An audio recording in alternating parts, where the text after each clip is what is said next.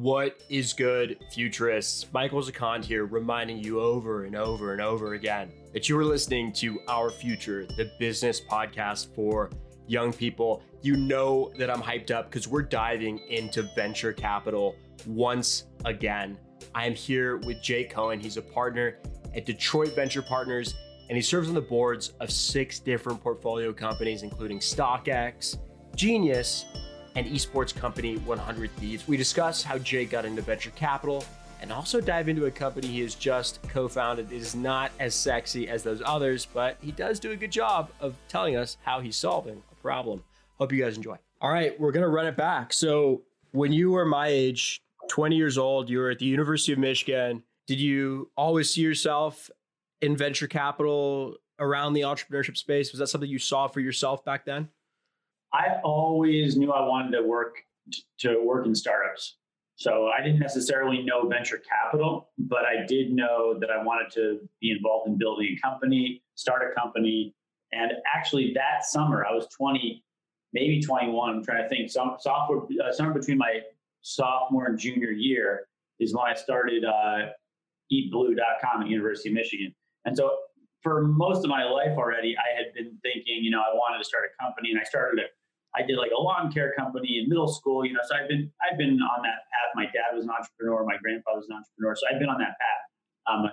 But by the time I was 20, it was kind of like, man, I'm really disappointed I haven't done this yet. And I haven't done anything big yet. And so that summer I said, all right, we're building something this summer. We're going to build some company this summer. We could be mowing lawns or baking cookies, but we're going to build a company this summer. I committed to building a company, and then I figured out, what that company was going to be. And it changed a little bit along the way, but it became eatblue.com, which became ugrub.com. And we were kind of like the Grubhub for college campuses before Grubhub. And when did you sell that company? You were so young. You were probably a few years out of college, right? I mean, what were you up to? I was 24. So 2 years out of, so we worked on it for 2 years while we were in school. How much did you guys sell it for? It wasn't a big number, but I'll tell you, it was, we made a few $100,000 each. And I thought that was a big deal, at the time. Wow. And so, it was, we were making a living off this company, and the fact that we didn't have to live off our parents anymore was a big deal. And we had no idea about venture capital. We never raised any money from anyone. We bootstrapped it. And then 2 of my co-founders wanted to go to law school and business, and I wanted to go do something different. And so we sold the business, and we had a great run. We would have done so much differently in hindsight. You were able to start a business at 24, and you had more money than you'd probably ever had, and on your own dime. But how did you get into venture capital? Because I feel like that's a question a lot of students have. How Sure. do you go work for one of these firms? Do you have to be, some legendary entrepreneur to get a seat at Sequoia or Detroit Venture Partners? Like, how does it work?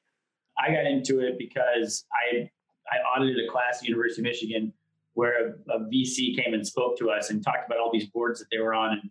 And I heard, I thought, well, if I love startups and I love being, running a startup, I'll probably love being a venture capitalist because I'll get exposure to 10 different companies at once. How exciting is that? And so that was as simple as my analysis was. If I love startups, I love venture capital. And then I just started learning everything I could, reading every bio about every VC. They all have their bios out there. So, if you want to go see how people got into venture capital, you read a bunch of stories about it. But it was a lot of people with technology backgrounds. It's a lot of Harvard and Stanford business school. It was a little bit of like a elite group. And so, I knew that it would be a challenge to get in, partly not because, you have to be so smart to be a venture capitalist, more so because there really aren't a lot of jobs in venture capital. And the reason for that is it doesn't require a lot of people to make investment decisions at an early stage. There isn't a lot of diligence to do, where you're digging through a company's operations and validating assumptions. So you can have a relatively small number of people making decisions to allocate a good amount of money compared to private equity or real estate. And then the other thing is there's just not a lot of money in venture capital compared to private equity, real estate, other bigger asset classes. So, and that's partly because venture capital as a whole isn't a great asset class to invest in. It's kind of a funny thing to say that, but if you look at average venture capital returns across all venture capital funds, it's not very good. What's really good are the top 25%, the top 20%, top 15%. They can be astronomically good. Right, because it's like 1 in 26 companies ends up succeeding, right? Yeah, and a lot of funds who've been around for a while, like Sequoia and Battery, and a lot of great funds have established great networks for finding the best deals, and so they've been able to post good returns, fund after fund for the most part. And it's tough to be a newcomer in venture capital, and so I kind of accepted the challenge of being a newcomer in venture capital. I joined a firm called Detroit Venture Partners right out of school. Actually, I was still in grad school, and I kind of dropped out-ish. And we've done incredibly well. We kind of found our niche. We're building a lot of great companies. We're investing in companies. You guys have the craziest portfolio of businesses, and you've proved yourself to be such a beast. You've been put onto the boards of these companies to represent the interests of your firm. What I want to do is take a look, a bird's eye view of all these companies you're involved with. And you just give me kind of like, the elevator pitch, the 1 or 2 sentence differentiator for that business. Why not start off with Finicity? Finicity. Well, if you're applying for a mortgage and you want to pull in your assets from your PNC account or your Chase account, you'll log in with your credentials, and Finicity will be the one that's pulling your data from your Chase or your PNC account and giving it to that lender to make sure that you're qualified for a mortgage. If you've ever gone online and not understood what a rapper has said, you've probably gone to genius.com, formerly Rap Genius. You serve on the board of there as well. Tell us a bit about the unique angle of that business, because we think of it as lyrics, but what else is there? It's an incredible brand. I mean, it is the most trafficked media site in music, putting aside the streaming companies. And so, there's, over 100 million monthly visitors that own and operated properties, and great, content across YouTube, and you've probably seen them on Spotify and seen it on Apple Music. And so they're really kind of they're an iconic brand almost now in the music world. And so it's been a lot of fun. That one's, all these companies are different. You've got fintech companies, and then you've got companies like Genius. It's a wide variety. And you got companies like StockX, which are IPOing fashion articles. Tell me a bit more about why you love that business. StockX is an incredible story. Founded in Detroit. We were kind of a founding investor. Actually, it was, Dan and a couple other guys who had the idea for this business in Detroit, and we built it from the ground up, and have almost 1,000 people working there. And not only is it incredibly exciting business that has a platform to become the stock market of things, more than just sneakers and streetwear, but a lot of different verticals. We're moving into electronics and other collectibles. But what it showed was you could build a fast-growing marketplace, high-tech company in Detroit, and you could win. Right? We had competitors across the country, and we won it from Detroit. And so that was a big, we were kind of, yes, we can invest and make money, but can we do it and change the city while we build companies in Detroit? That's the goal. Getting out of the kind of consumer-facing stuff like Finicity and StockX, you're also on the board of GuardHat. What do they do? GuardHat's a really fun one. I just had a board meeting today. GuardHat is, think of industrial workforce, people working in steel mines and offshore drilling rigs. How do you bring connectivity? How do you bring connectivity to those team members to keep them safe? So imagine wearing a hard hat that has embedded in the technology, has fall detection, gas detection, location detection, so you can keep your team members safe in pretty unsafe environments sometimes. And so that's a former CEO of a steel company saying, starting this company, and happened to be in Michigan, and we were lucky enough to be an early investor. So bringing that whole industry forward. Yeah, we don't think about mining and oil drilling, but that's what makes the world go round, right? And being able to manage those environments is very lucrative, right? Because it's the backbone of the economy. these are big companies and they need to keep their people safe.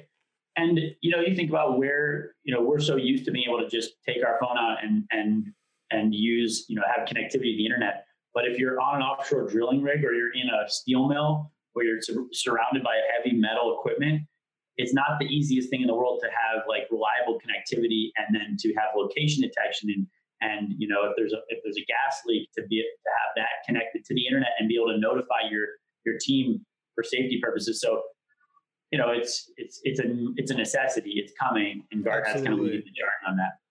And then to close out, WSC Sports, what's the differentiator there? This is a really cool company that has a very nondescript name. WSC is, think of all the footage from some of the biggest sports leagues in the world, including the NBA. How can you take all that live footage and automatically, algorithmically break it up into clips and highlight reels that you can use, on Yahoo Sports and a bunch of other syndication partners. If you're watching a clip from the NBA online on a number of different places, probably over 50% of those clips are coming from a WSC engine that they've partnered with the NBA to be able to take all the live footage and in real time kind of clip it up and distribute it to all their syndication partners. And it's pretty amazing technology. You got to be able to know where the play starts and stops. So the last time we've talked, you've launched a new company on us. Tell us a bit about Signal Advisors. Sure. So, it's a wide range of companies we're working with, but this one's really exciting. It's a company that I was able to co-found, and it is a distributor. Get ready for this. Don't fall asleep in the middle of the sentence. A distributor of annuities and life insurance through the independent financial advisor channel. So I'll dissect that for you, but you can just tune out if everybody wants to fall asleep right now. It's fine. StockX and Genius are a lot more exciting. But basically, if you're an independent financial advisor, you're meeting with people and helping them plan for their retirement, you are, and you're using annuities and life insurance to help for retirement planning, you got to get those products from somewhere. And there's a whole bunch of sales organizations that sell these, but not a lot of companies with good technology. And so we said, all right, this is like a forgotten space. People have not invested in technology in this space. Let's build a tech-driven competitor to some of the very successful and profitable companies out there, but we think we can differentiate with technology. And that's a theme that, a lot of venture investors have, but we have it too. That's crazy. You had the opportunity to co-found a business while also being, a partner at DPV. I feel like as you said last time, you kind of always wanted to like get back into starting your own thing. And now you could take ownership of this as well as part of your job. Dan Gilbert, who I work for, is an entrepreneur. He's a business builder more so than even an investor. Being an investor for him is kind of a byproduct of being an entrepreneur and a business builder. And so, at Detroit Venture Partners, his venture fund, we've been able to, do a little bit of everything. We've been starting companies there. This will be, the seventh company that we've started since I've been there in 2011. Admittedly, this one is one where I'm a co-founder and I'm spending more operational time on it. But that's kind of part of his DNA and our group's DNA, and it's what makes it fun. It's different. It is a little different than maybe your traditional venture funds who are doing a little less of that. 100%. So to round this out, what is your career advice to students who are either graduating or going to be graduating soon and going out in the world and notching their mark on the world? Listen, my advice is get to work, go find a job that you're excited about, go learn on someone else's dime. Don't go to law school or business school right away, where you're paying money to wait around and figure out what you want to do for a living.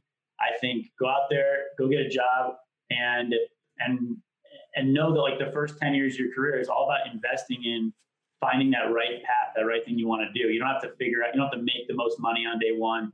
You don't have to know exactly what you want to do for the next 40 years. You just got to learn a ton as fast as you can. And ideally go learn from working and doing as opposed to from sitting in a classroom, because everybody's great at school by this point. You've been in school your whole life. So I think it's great to just get out there and work. Ladies and gentlemen, that was Jake Cohen, a VC at Detroit Venture Partners. He is absolutely crushing it in the venture capital world. We wish him the best with his new business as well, Signal Advisors, and he's going to continue to work with some of the coolest companies on this planet. Catch you guys on Wednesday with another insane interview. Stay frosty.